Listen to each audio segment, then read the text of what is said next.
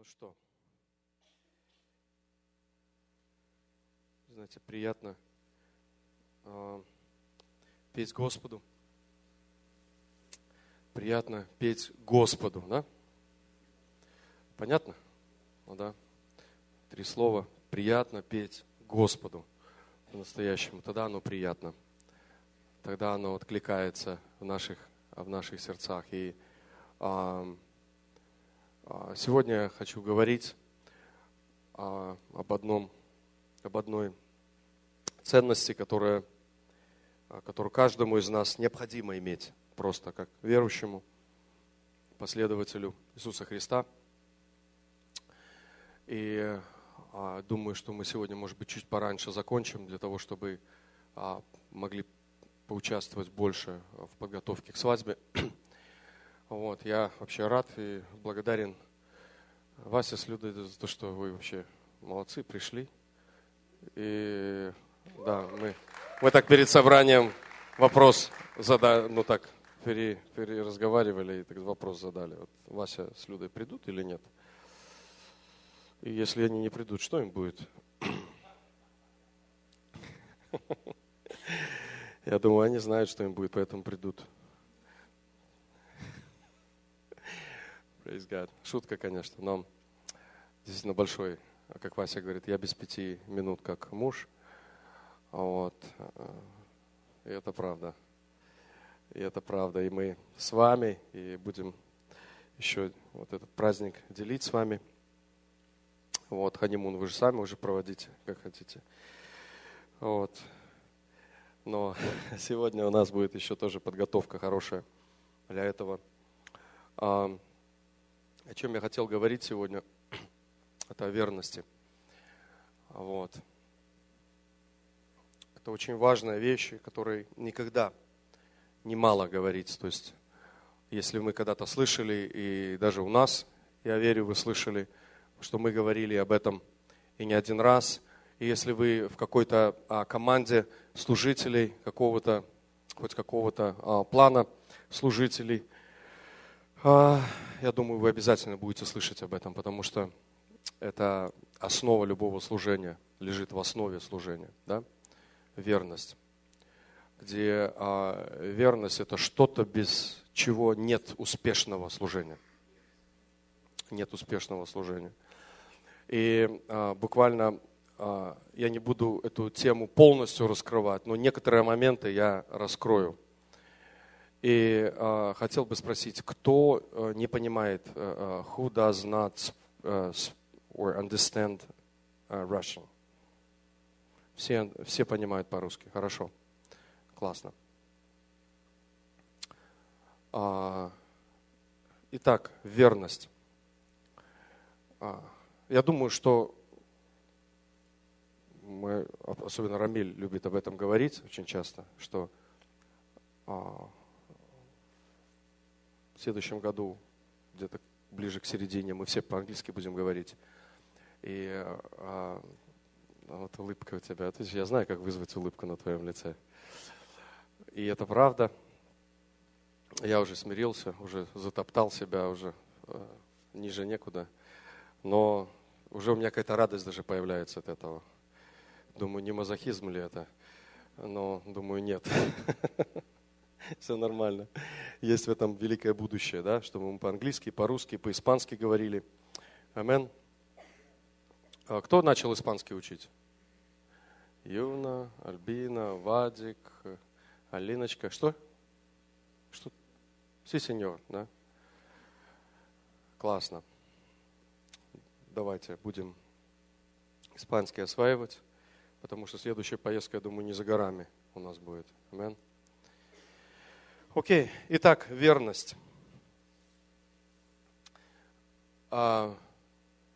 Верность берет начало, знаете, откуда это качество пришло в обиход человека, да, как в употребление человека.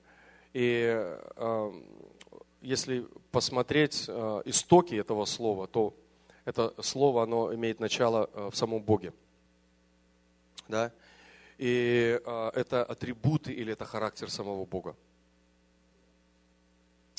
это характер самого Бога. Верность, Его характеристика. Он сам верный, Он сам называет себя верным. Да? И одно из мест, которое подтверждает это Господь об этом пишет во Второзаконии, 7 глава и 9 стих. Я сейчас открою, я не знаю, если 7 глава, Второзаконие, 9 стих. Денис, ты можешь прочитать?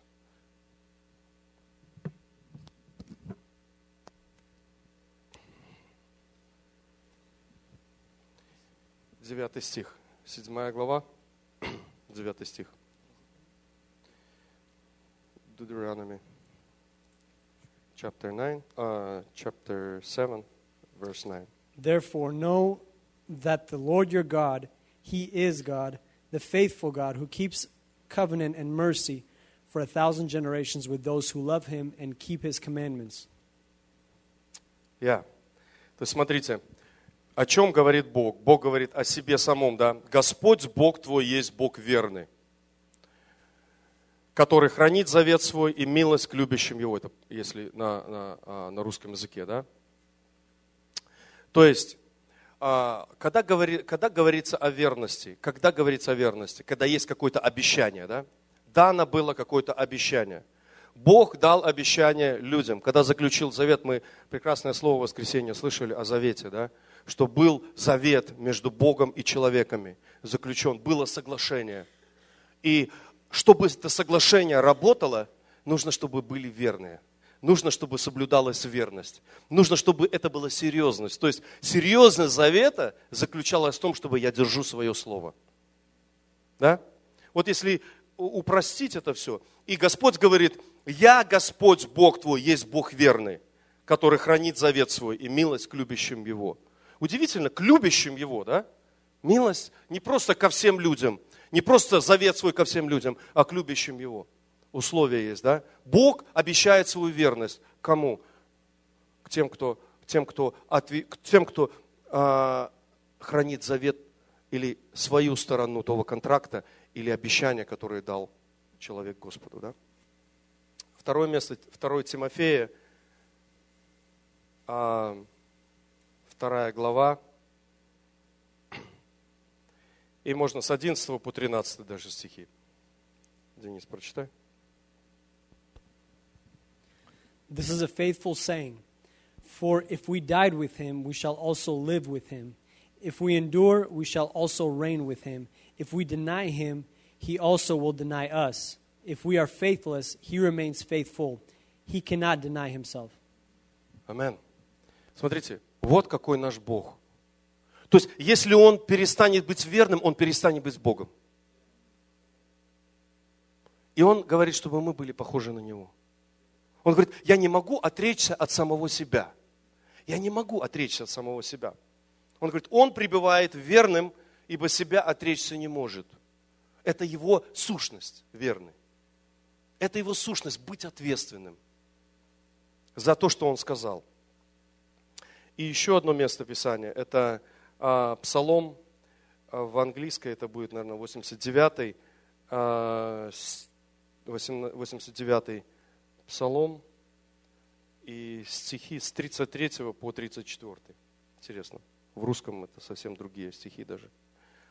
38, 33 и 34. 89. Не работает, да? Батарейка села. Джаш, сбегай, замени батарейку. Джаш, батарейку замени.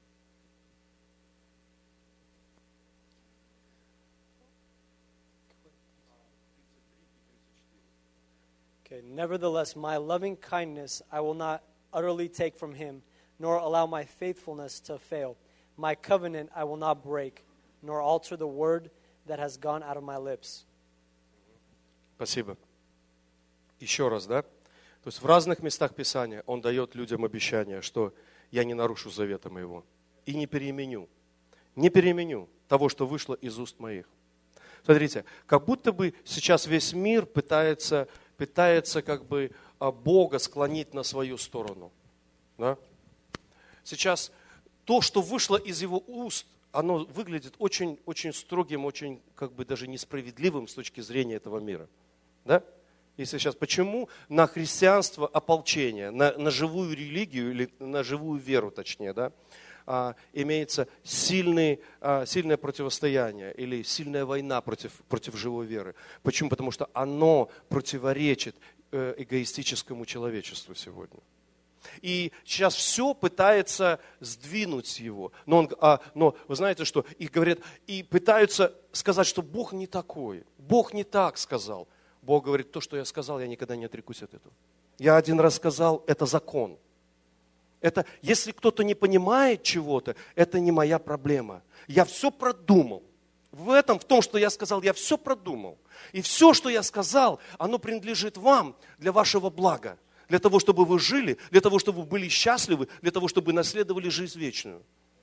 Самое грустное, самое, может быть, строгое, самое, что невыгодно, может быть, вашим ушам, это то, что вам самое необходимое для того, чтобы вы жили. И говорит, и я останусь верным своим словам.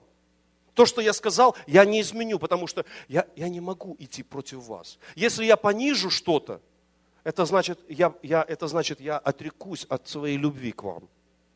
Потому что то, что я сказал, оно в корне самом имеет благословение для каждого из нас. Итак, это верность Бога. Мы видим сейчас верность Бога к нам, к человекам. Да? Верность человека. Сейчас мы поговорим о нашей верности. Наша верность – это наша верность человека, да? Это ответная реакция на верность Бога. Да? Не может быть человек верен Богу, если он не понимает верности Бога к нам. То есть человек, может быть, он и поэтому бывает и не верен Богу, потому что он не понимает сущности того, что Бог обещал каждому из нас. Не понимает сущности вот того завета, силы вот этого завета, этого обещания, которое Бог дал каждому из нас, каждому тому, кто верит Ему. Да? И поэтому верность, настоящая верность человека, это ответная реакция на верность Бога человека. Да? И самое первое вот это завет или обещание, которое Господь дал, которое вовлекает в себя верность человека к Богу и Бога к человеку. Это с самого начала. Это записано, знаете, во второй главе, второй главе Бытия. И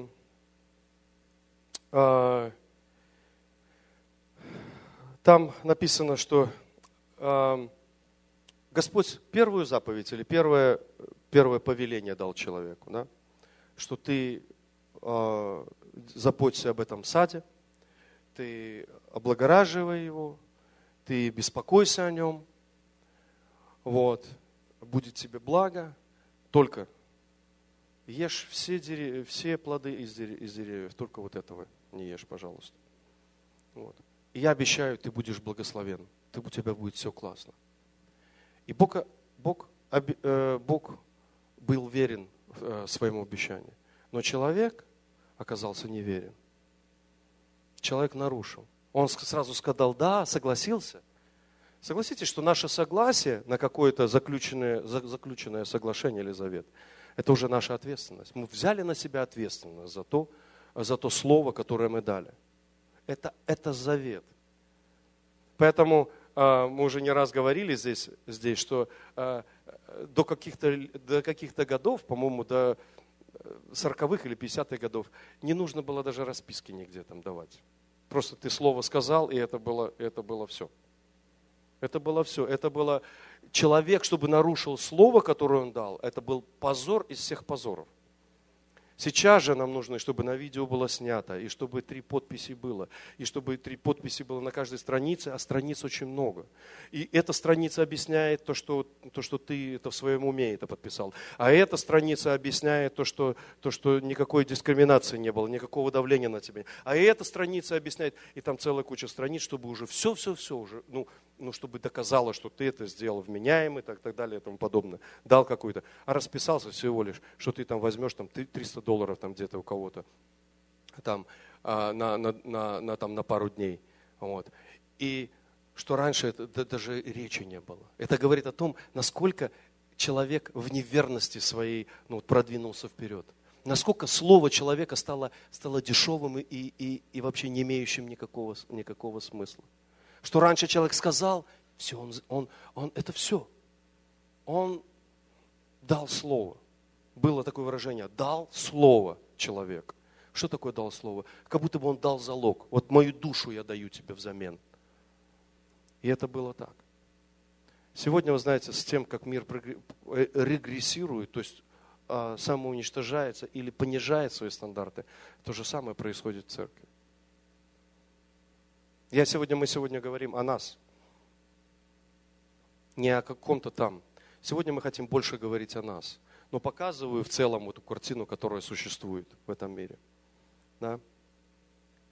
Итак, какие области верности человека есть?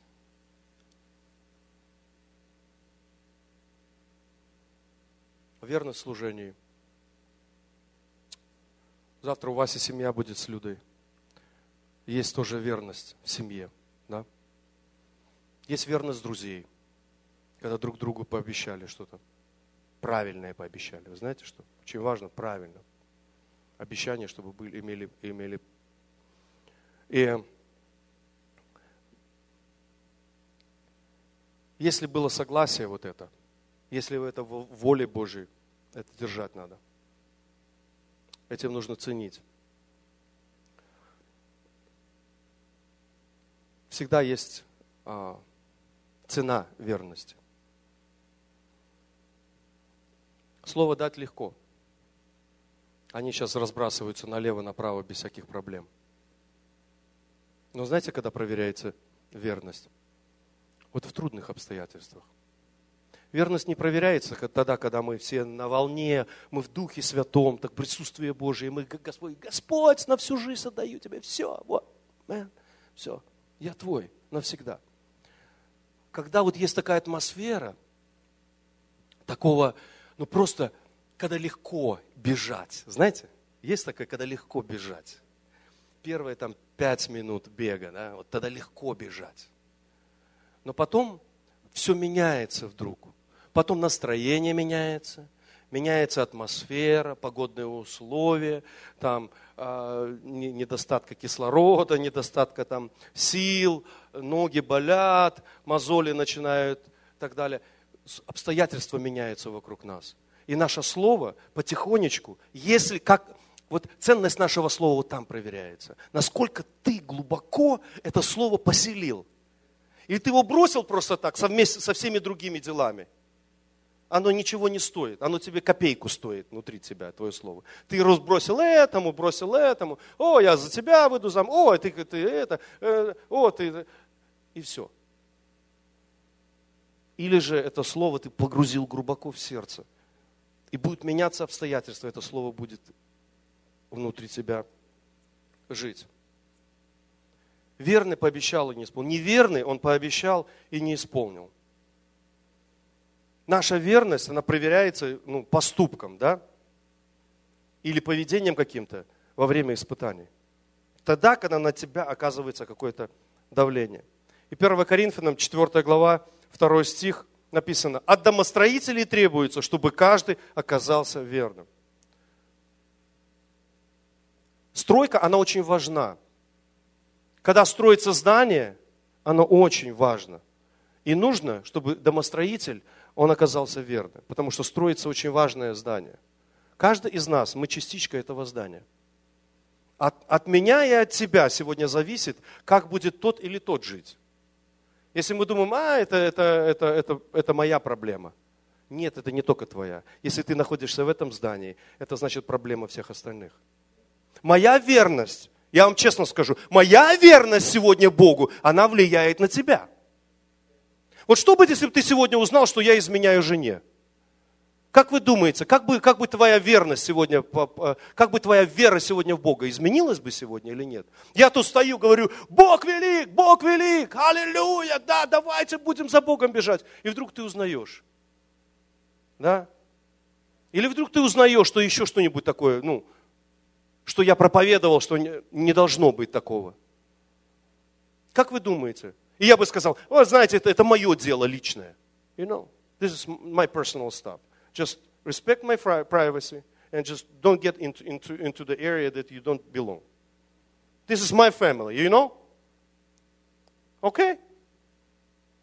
Ты со страхом и трепетом свое спасение совершай. No. We are family and we are building.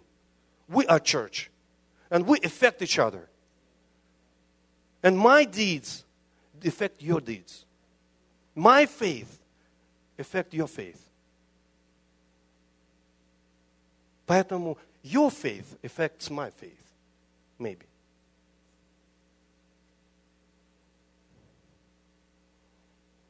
Maybe. Поэтому, когда испытания приходят, как мы себя ведем? Что мы делаем? Где мы находим себя? Денис, открой, пожалуйста, Неемия, 7 глава, 1 по 3 стихи.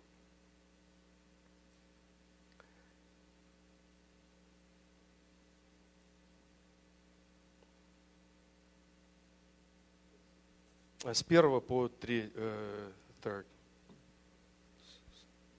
Then it was when the wall was built, and I had hung the door when the gatekeepers, the singers, and the Levites have been appointed, that I gave the charge of Jerusalem to my brother Hanani and Hananiah, I don't know, the leader of the citadel, for he was a faithful man and feared God more than many. And I said to them, do not let the gates of Jerusalem be opened until the sun is hot. And while they stand guard, let them shut and bar the doors, and appoint guards from among the inhabitants of Jerusalem, one at his watch station, and the other in front of his own house. Окей.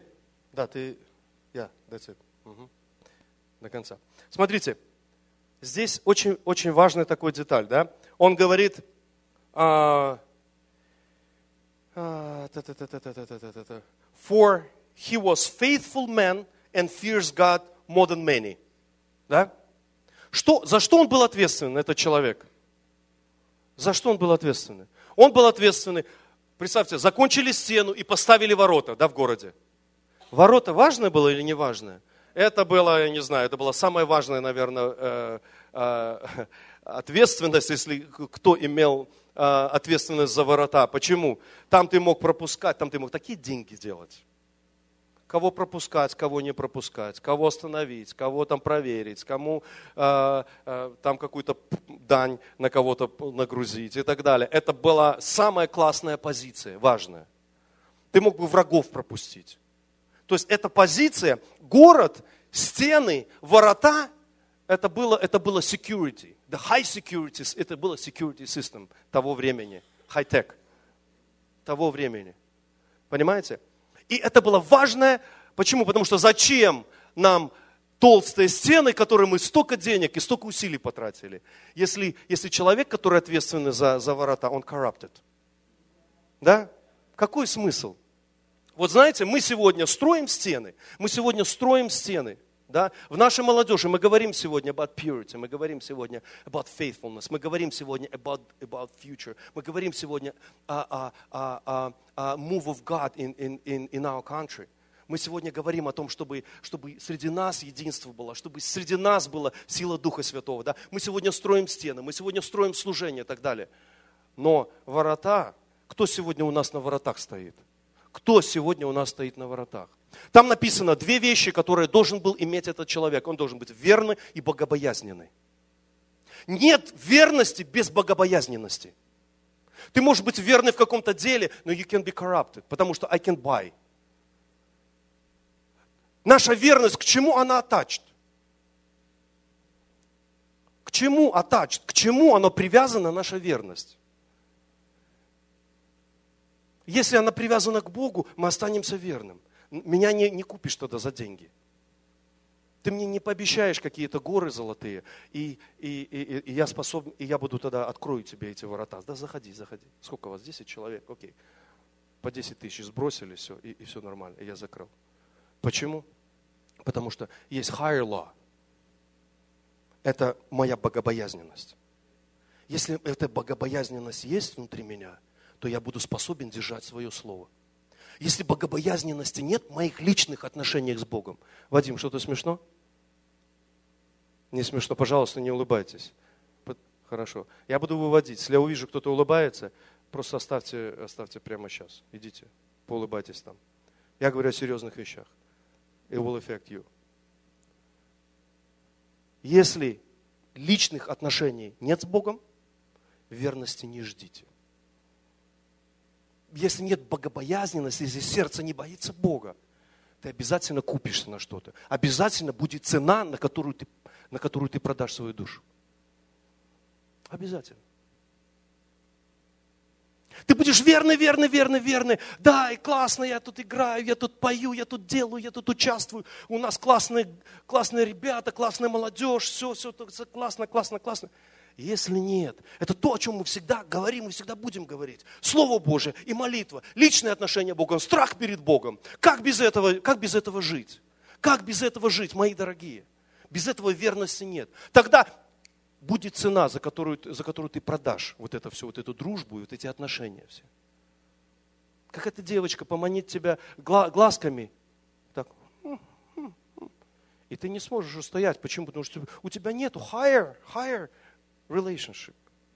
There is a higher relationship, который всегда будет сказать, закрой глазки свои, когда видишь, когда кто-то тебе. Быстренько закрой глаза. Вспомни 100-й псалом, места другие. Вспомни Иова, который говорил, да? Положил завет с глазами своими, да? Положил завет просто с мыслями своими. Не помышлять о девице. Тогда будет верность. Тогда она верность будет. Амин. И вот он, зная это, зная, что тот не продастся, а он нашел такого человека из многих верных вроде бы. Но он был не просто верный человек в деле, но он был еще богобоязненный. Верность – это сила, которая созидает. Верность – это та сила, которая созидает. Верность – это то, к чему тянутся всегда люди. А неверность – это то, что разрушает всегда. Это разрушает брак. Вы знаете что, даже семья, вот кто-то думает, вот я сейчас женюсь, так классно будет. Все, он такой верный. Знаешь что, он верный или она верная? До такой степени она любит Бога, или он любит Бога. Вот где верность заканчивается. Если муж или жена, она неизвестна тем, что она верна Богу, что она верит в Бога, что она есть страх Божий у этого человека, то верность conditional. Conditional. Просто свою цену. Просто есть всему своя цена. И все. Очень просто. Неверие, оно будет разрушать. Неверие разрушает. Адам, он оказался неверный, да? И что, чем это обернулось? Его изгнали из рая. И началась ужасная история, которую мы сегодня видим. До сих пор продолжается, да? Иисус, он оказался верный. И верность, она начала созидать. Он восстановил Божьи стандарты. Хотя давление на него оказывалось побольше, чем на Адама. Побольше, чем на Адама. Но его верность Отцу Небесному, его страх, он имел этот правильный, наверное, да, страх Божий. И поэтому он смог оказаться верным своему отцу. Тут представьте только, вот он решается идти и превратиться в человека, стать человеком для того, чтобы оказаться верным Богу. Это было каждый день, это было просто, это каждый день, это была цена огромнейшая на каждый день своей жизни.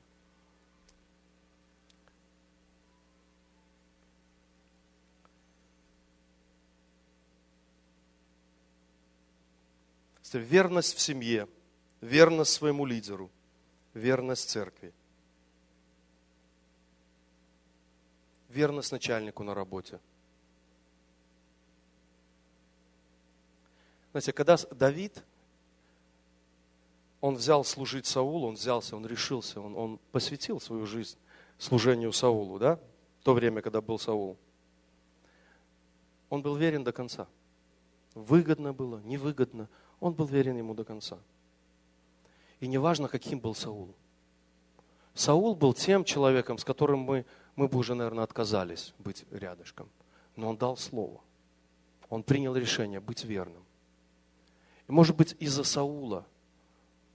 Давида Господь благословлял Саула. Из-за верности даже, как слуги его, Господь благословлял его в свое время. То есть наша верность, она не должна, мы говорим, мы affect each other. Но я вам скажу, если мы attached to God first, then чья-то неверность, она не должна повлиять на меня. Во-первых, моя верность и ответственность за мои слова, за мои обещания, которые я дал, она, во-первых, не перед человеком, она, во-первых, перед Богом. Да?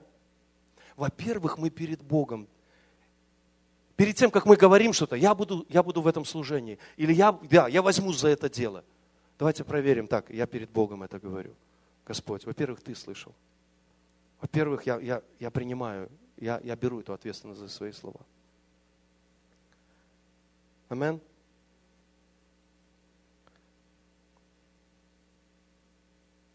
Верный – это 24 часа в сутки. Верность – это 7 дней в неделю. Верность – это всегда. Там нету выходных. У верности нету выходных. Это всегда. Это постоянно. И еще такой момент.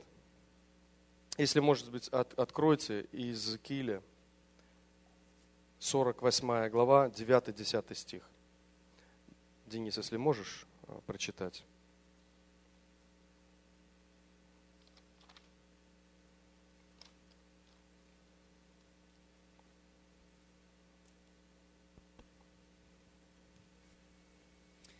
And it shall be that every living thing that moves, wherever the rivers go, will live. There will be a... Подожди, Иезекииль 48? Не. Окей. Иезекииль 48, 9, 10. The district that you shall set apart for the Lord shall be 25,000 cubits in length and 10,000 in width. To the priests, the holy district shall belong. On the north, 25,000 cubits in length, and on the west, 10,000 in width. On the east, 10,000 in width, and on the south, 25,000 in length. The sanctuary of the Lord shall be in the center. 11 еще. It shall be for the priests of the sons of Zadok, who are sanctified, who have kept my charge, who did not go astray when the children of Israel went astray, as the Levites went astray. То есть Господь делил участки. Участок для левитов. Большой был участок для левитов. И еще особенный участок. Я посмотрел, это prime land был. Это prime land. Сейчас бы, наверное, Билл Гейтс купил этот участок земли. Вот. Но Господь сказал, этот участок, и причем это большой участок, это огромный участок земли. Этот участок, это для служения, это для сыновей Садока. Во-первых, это для левитов, а вот этот особенный участок выделить, пожалуйста, для Садока, для сыновей Садока. я знаю, что вы, может быть, вы слышали обязательно, кто такие были сыновья Садока. Кто-то помнит? Это левиты были. Хорошо, давайте мы прочитаем тогда Иезекииля, 44 глава, с 9 по 12 стих. Иезекииля, чуть-чуть раньше пойдем, да? 44, с 9 по 12.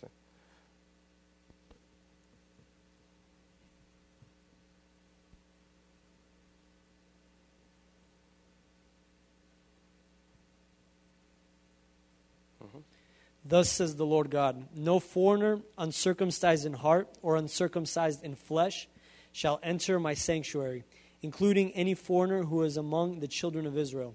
And the Levites who went far from me when Israel went astray, who strayed away from me after their idols, they shall bear their iniquity. Yet they shall be ministers in my sanctuary, as gatekeepers of the house and ministers of the house. They shall slay the burnt offering and the sacrifice for the people.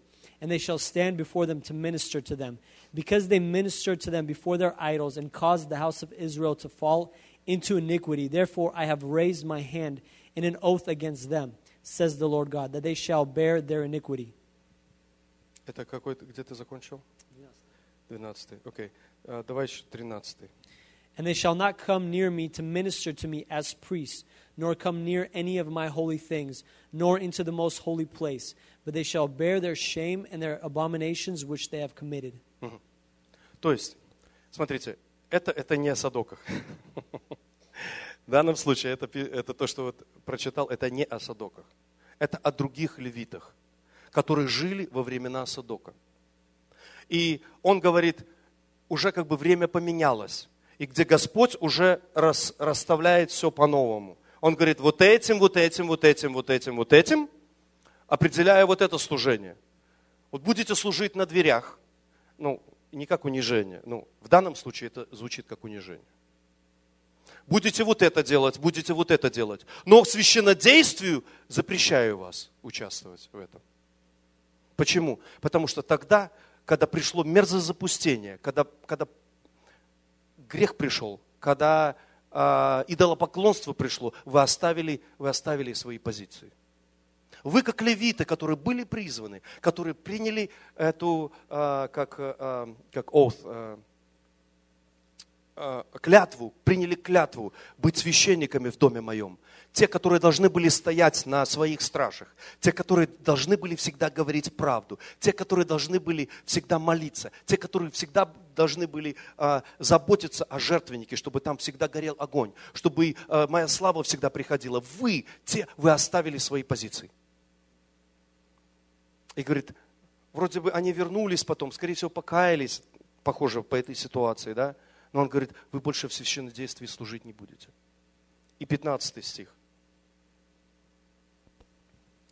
But the priests, the Levites, the sons of Zadok, who kept charge of my sanctuary, when the children of Israel went astray from me, they shall come near me to minister to me, and they shall stand before me to offer to me the fat and the blood, says the Lord God.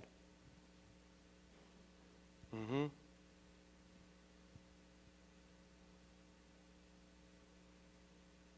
Еще 20. Можешь прочитать? 20 и до 24. They shall neither shave their heads nor let their hair grow long, but they shall keep their hair well trimmed. No priest shall drink wine when he enters the inner court. They shall not take a wife.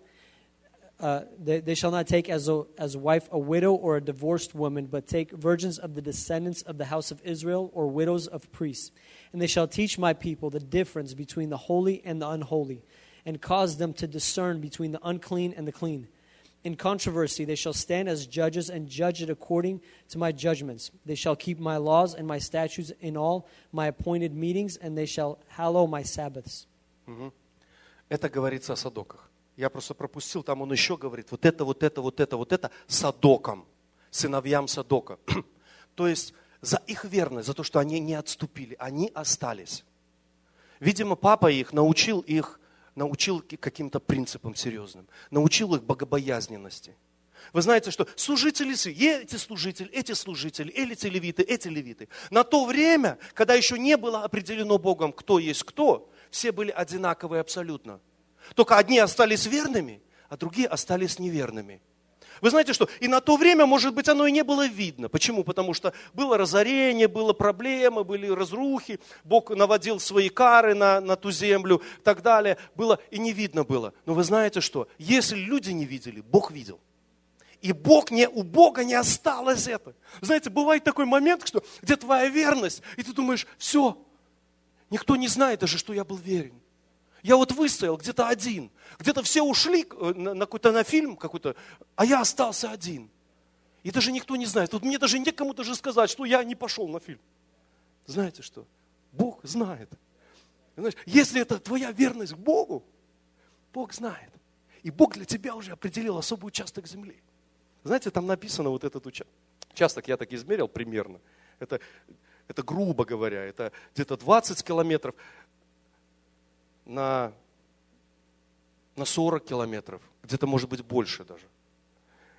На побережье, вот где-то Тель-Авив, где вот находится, вот это тот участок земли, самый классный такой.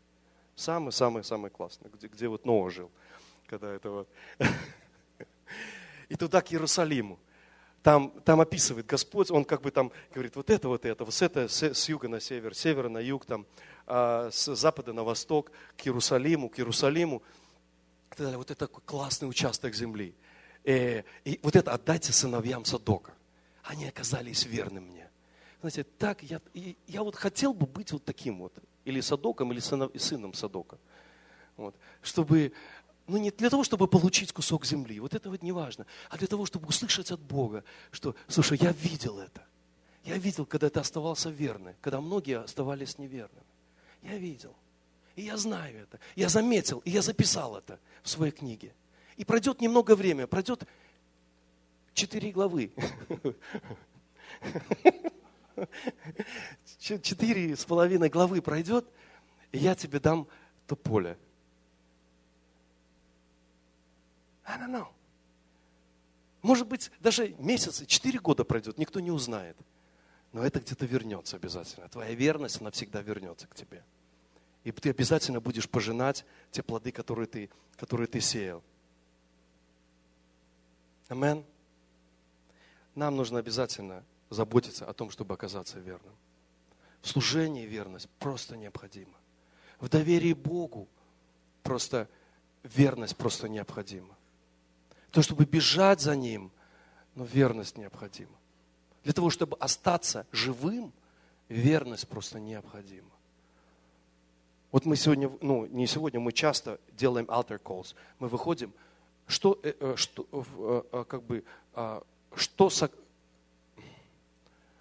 сокрыто в наших обещаниях Богу?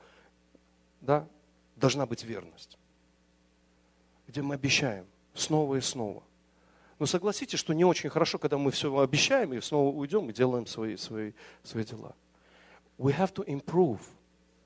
Нам нужно задавать себе вопросы, почему это не работает, как это раньше работало. И плюс мы должны знать то, что все принесет свои плоды.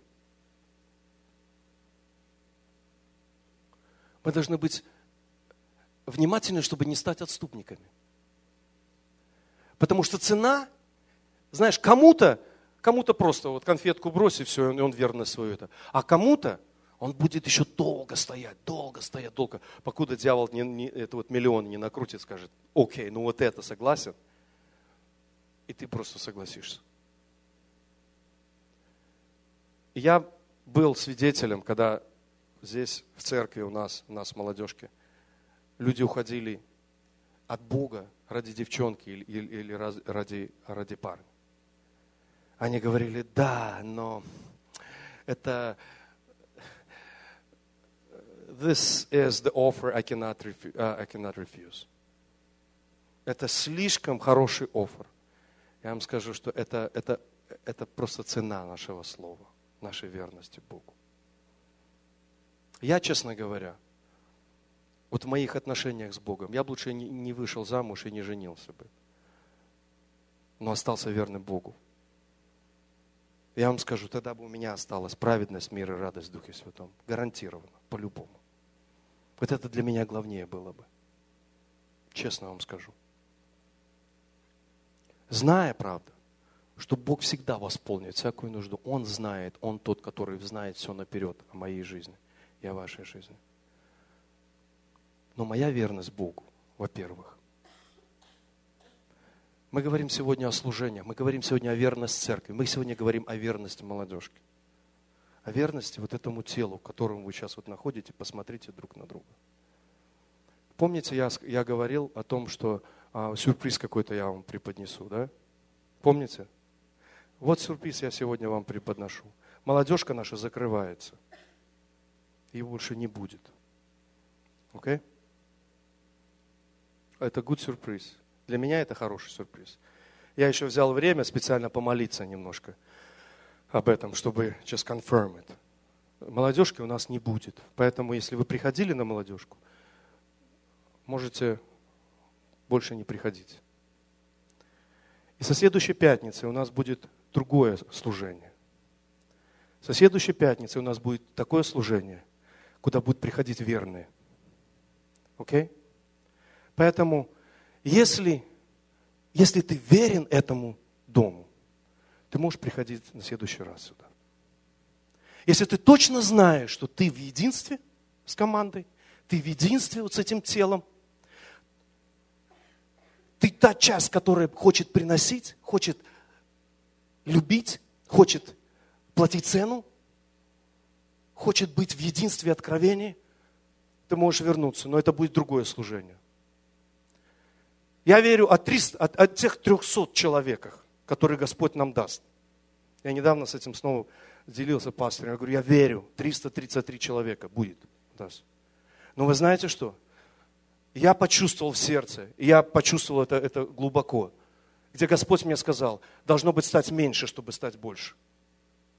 И сразу же этот момент, когда Гедеон стоял, и вот они пили из этого источника. Да? Помните? Много слишком людей было. 1000 их были людей. Нужно было 300 только. Почему? Потому что, чтобы никто не присвоил себе ничего, никакой славы. Чтобы мы не сказали, а вот я талантливый такой. Знаете, мне таланты, вы знаете меня, мне таланты все равно. Я знаю, что Бог, вот мы с Мексики только что вернулись. Мы знаем, как Бог не использует нас всех неталантливых. Просто мы приходили, открывали рот, а просто Бог открывал небо и все. И этого было достаточно. И мы знаем, для меня сейчас вот это главнее. Я сейчас с ребенком лучше пойду, с верным, куда-то в бой, но который смотрит на небо больше, чем куда. Я лучше с ребенком пойду, который доверяется Богу, чем с умным дядькой или с каким-то крутым, способным человеком, который круто умеет петь, круто умеет играть, круто умеет разговаривать и так далее. Но Бог говорит, мне или с сотней тысяч, или с 2, или с 1 человеком, нет проблем. И Иоаннафан с оруженосцем пошли вдвоем, и все. И сколько было? Сколько нужно, а? Всю армию погнали. Сколько они убили, да, всю армию погнали. Этого было достаточно, я вам скажу. Поэтому мой челлендж этой молодежке в той форме, которой она была, ее больше не существует. Можете закрыть эту историю, закрыть эту книжку, забить гвоздь большой, она больше открываться не будет. Если вам мама или папа заставляли вас прийти сюда, на эту молодежку, but you hate it, придите и скажите, мама, у нас больше такой молодежки нет. Туда можно прийти только тогда, если ты хочешь искать Бога. Окей? И если ты пришел, чтобы искать Бога, я закрытые глаза сонные больше не буду принимать здесь, на этом месте. Окей? Плюс, Вадик, я к тебе этот вот тоже челлендж. Музыкальная группа распущена тоже. Окей? Все, никого больше нет музыкантов в группе. С этого момента пусть приходят к тебе люди, те, которые говорят, я побегу, я буду играть, я не буду жить двойной жизнью. Я не буду сегодня обещать верность Богу, а завтра я буду где-то там тусоваться в какой-то тусне. Окей? Будет 3 человека таких, достаточно. Будет 2,5 человека, будет достаточно. Потому что я знаю, Бог ищет искренних и верных себе. Ему не нужно куча людей с красивыми звуками. Ему нужно верные, которые просто бы приходили бы каждый раз и сказали бы, I'm ready to pay the price. Моя верность Богу, она связана с самим Богом. Я прихожу сюда, чтобы honor God first. Not you, ни гитару, ни стиль никакой, ни какие-то песни и музыку. Honor God first. That's why I'm here. Поэтому группа прославления распущена тоже, окей?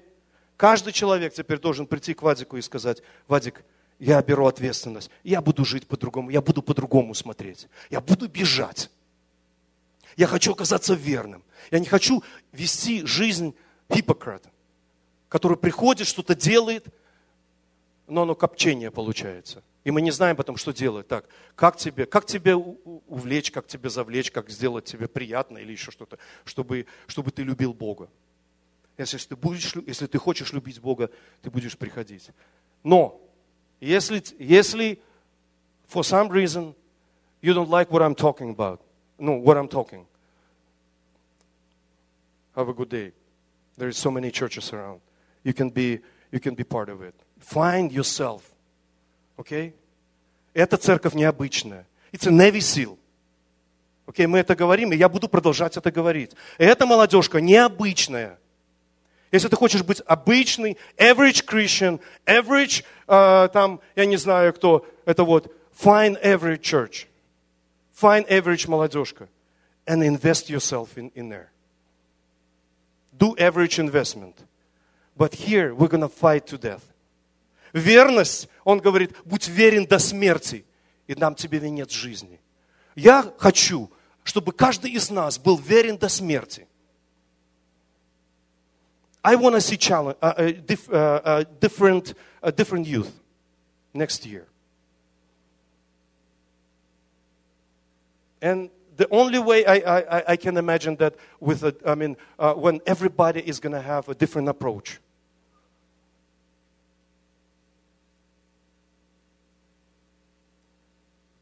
Хорошо?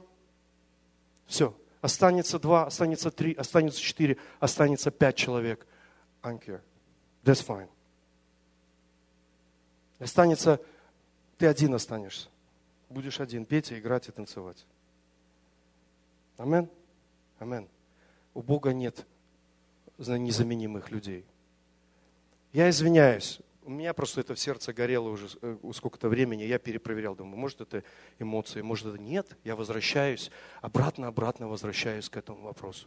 Я хочу, чтобы уровень верности наш поднялся. Я хочу, чтобы уровень нашей ответственности перед Богом, он поднялся. Потому что Господь будет говорить, верный и добрый раб. Верный и добрый раб. И наоборот, другое место, Откровение 21:8, там написано, боязливых же и неверных участь в озере горящим огнем. Боязливых и неверных участь в озере огненном, горящим огнем. Недавно мы читали, 21 глава, да? Вот это участь боязливых и неверных.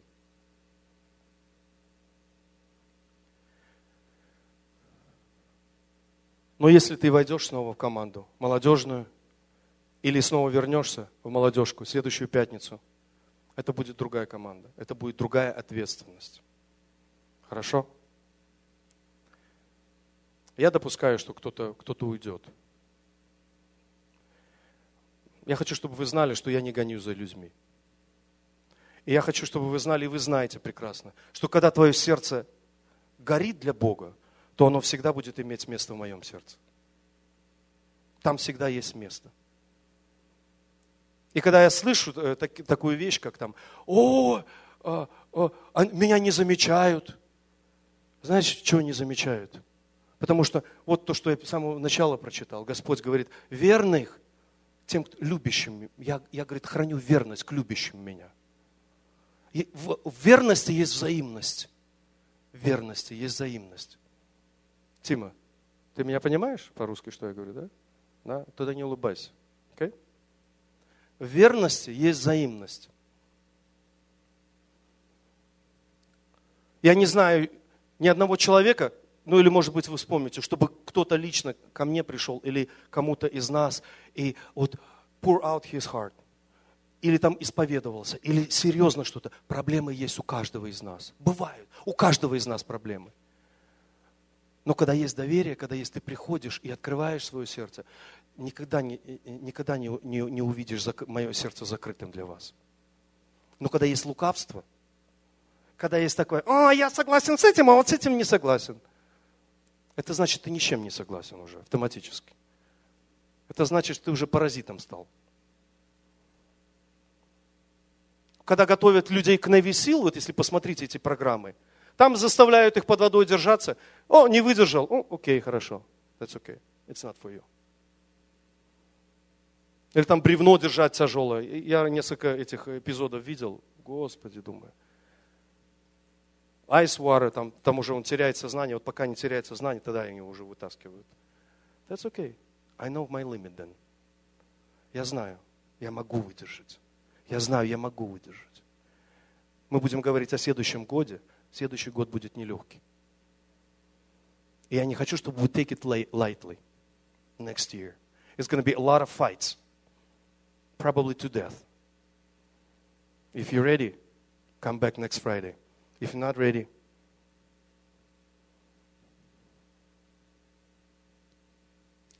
find something else. Okay? Вот это мой сюрприз для вас на следующую пятницу. Когда я вижу наше будущее, оно слишком большое, чтобы жить так, как мы живем сейчас. И чтобы пришли результаты. Знаете, когда назначаются какие-то молитвы или какие-то и я слышу там пошли там куда-то там, whatever нам, футбол смотреть.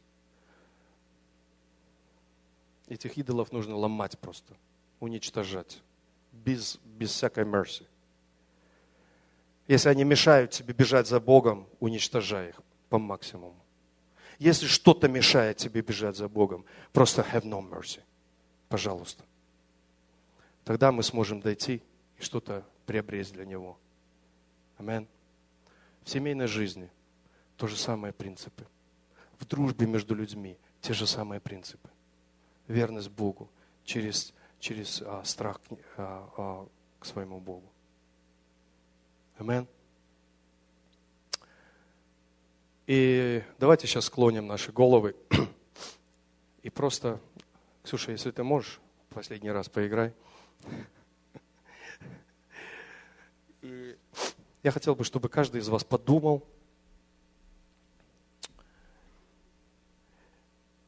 Я вам скажу, каждый имеет одинаковые шансы сегодня. There is no какой-то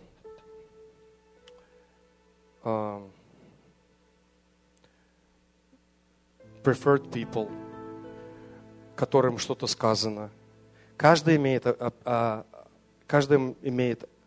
абсолютно одинаковые сегодня условия или шансы сделать свое решение.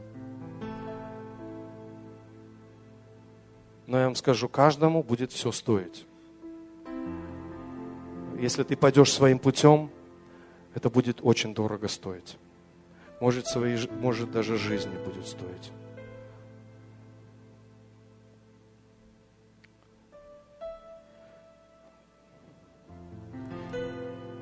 Я прожил достаточно, лет уже, чтобы не подходить к этому вопросу легкомысленно.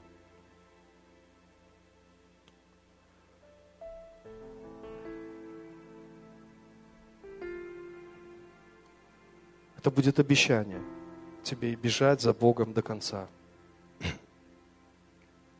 Служить Ему на все 100%.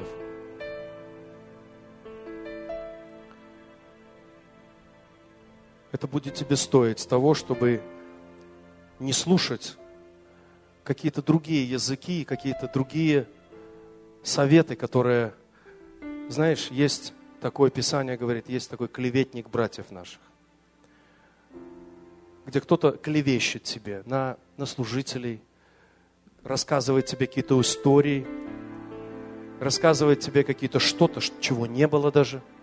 В 99% из того, что ты слышишь, поношение на своих лидеров, на пастыря церкви, на меня, к примеру, это ложь. Это ложь. Но оно очень часто играет на твоих эмоциях, играет на твоем настроении, где твоя плоть хочет, чтобы это была правда. И оно принимается легко, очень усваивается. Но знаете, что у Бога есть такой закон сеяния жатвы. И время всегда показывает, где правда. Время всегда выявляет, где была истина. Я уже не раз говорил об этом, что не все возвращаются. Не у всех получается потом подняться и от всего сердца покаяться, от всего сердца признать себя, то, что он делал неправильно. Я вспоминаю таких девчонок и мальчишек, которые были у нас в молодежи, которые говорили: нет, это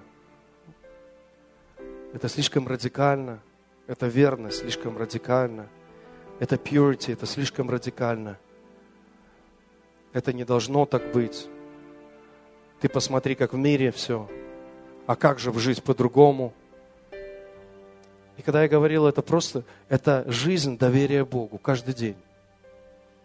Это когда ты понимаешь, что у тебя нет сил, но ты продолжаешь доверять Ему и молить, и плакать перед Ним, говорить: Господь, Ты обещал, Ты в Слове Своем заповедал мне жить чистой жизнью. И я сейчас принимаю этот вызов для себя в своей жизни. Дай мне силы. Ты молишься Богу. Ты чувствуешь, еще не все получается. И ты идешь к своему лидеру. Ты говоришь с ним. Ты, может быть, делишься своими переживаниями, своими трудностями.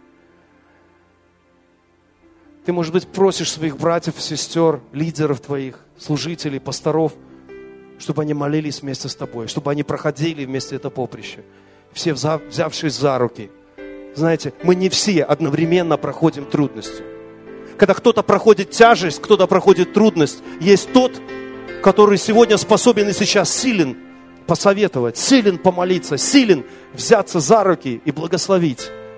Вместе, окружить стеной, где-то, может быть, принять удар на себя,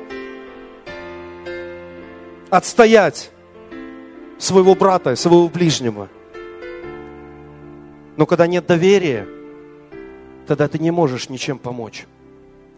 Когда нет доверия, у тебя руки связаны. Мое желание, чтобы у каждого из вас была эта картина будущего, где мы будем идти и побеждать, где мы вместе будем отвоевывать эти территории, где бы они ни были. Или это было бы North Everett, или это было бы еще где-то Yogi Bear, или Ronald McDonald's, или же это школы, или это Girls for Purity, или Guys for Strength, или же это Мексика, или это Россия, где бы то ни было. Эти территории, они сегодня ждут нас. Но вы знаете что? Просто с какими-то способностями нам их не взять. Мы можем взять эти территории только когда на нашей стороне будет Бог. Не тогда, когда у нас будет крутая музыка или громкий микрофон, или когда мы научимся, как контролировать свои эмоции, научимся манипулировать. Но тогда, когда мы научимся доверять Господу, Научимся смиряться перед Ним. Научимся отдавать Ему самое лучшее. Научимся любить Его всем сердцем своим. И чтобы никто не был ближе. Чтобы никто не взял то первое место нашего Спасителя и Господа, который поклялся своей верностью нам. И Он говорит: я не отрекусь от своих слов. Я сделаю все, что обещал. Для любящих, ради любящих меня, ради верных этому завету. Сегодня выбор перед нами, дорогие мои. Выбор, который накладывает на нас ответственность. Выбор, который заставляет нас больше не шутить. Выбор, который заставляет нас больше не относиться легкомысленно к нашей жизни. Потому что за все мы будем платить. За все мы будем платить. К сожалению, кто-то будет платить жизнью вечной. К сожалению, кого-то ожидает озеро огненное. К сожалению. Я сегодня выбираю бежать за Богом до конца, до смерти. Бежать за Ним до смерти. Бежать за Ним до смерти. Бежать сегодня и служить Ему с полной ответственностью и со стопроцентной верностью. Чтобы не постыдиться в тот день. Чтобы не постыдиться в тот день, когда Он придет. Чтобы не прятать свои глаза. И не говорить: Господи, Ты же знаешь, искушения были настолько сильные.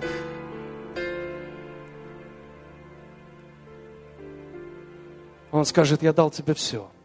Я дал тебе церковь, я дал тебе лидеров, я дал тебе слово свое, я дал тебе время, которое ты мог бы уделить.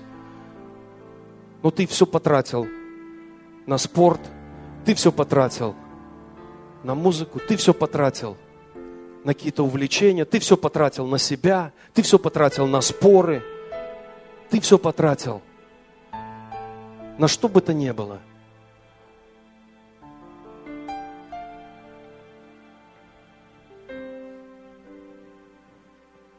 Я верю, что нас ожидает великое будущее впереди. Великое будущее. Я вижу минимум 333 человека в этой молодежи. Где Бог будет поднимать просто тех, кто смиренный перед Ним. Кто хочет видеть Бога на троне славы. Не свое имя. Те, которые хотят бежать за Ним, даже если Его никогда не вспомнят. Даже если Его имя никто никогда ни на каком не произнесут, ни на каком собрании, ни на каком где-то не вспомнят Его, и даже если у Него статуса не будет. И Он будет этим доволен. Я буду бежать за Тобой, Господь. Я буду верен Тебе, Господь. Ты заплатил великую цену за меня, Господь. Чтобы я сегодня знал эту истину. Как я могу отвергнуть, как я могу не убояться и Господь, отказаться от этого. Как я могу? Ты сегодня открыл для меня, Господь, Твою совершенную волю. Как я могу с ней не согласиться? Ведь, Господь, трудности будут всегда. В жизни греховной, в жизни наслаждения. О, что там? Депрессия, неудовлетворение, склоки, неверие, суета, пустота, погоня за деньгами, погоня за славой, погоня за какими-то удовольствиями. И в конце концов все это пустота, заканчивающаяся наркотиками, заканчивающаяся всякими грехами. Но Господь с тобой. Нелегко тоже, но благословенно, счастливо, радостно, Господь. Проходить пустыню с Тобой, Господь. Проходить долину с Тобой. Поэтому, Господь, Даниила Ты назвал верным. Потому что когда было оказано на его давление, он сказал: я не сдам. Я не сдам моего Бога, я буду открывать свои окна и буду молиться Ему каждый день. Ты назвал Его верным. И когда пришло время ему опускаться в этот львиный ров, Господь, Он не думал дважды. Он сказал, моя верность к Богу unconditional. Моя верность Богу безусловная. Если съедят, that's okay. Через буквально 20-30 минут тогда я увижу своего Творца, я увижу своего Господа. И мы там будем радоваться и ликовать вместе с Ним. Он ждет меня. А если Он нужен, если я Ему нужен еще на этой земле, то Он найдет путь, как преградить пасть львам. Господь, поэтому Ты назвал Даниила верным. Ты назвал его верным своим.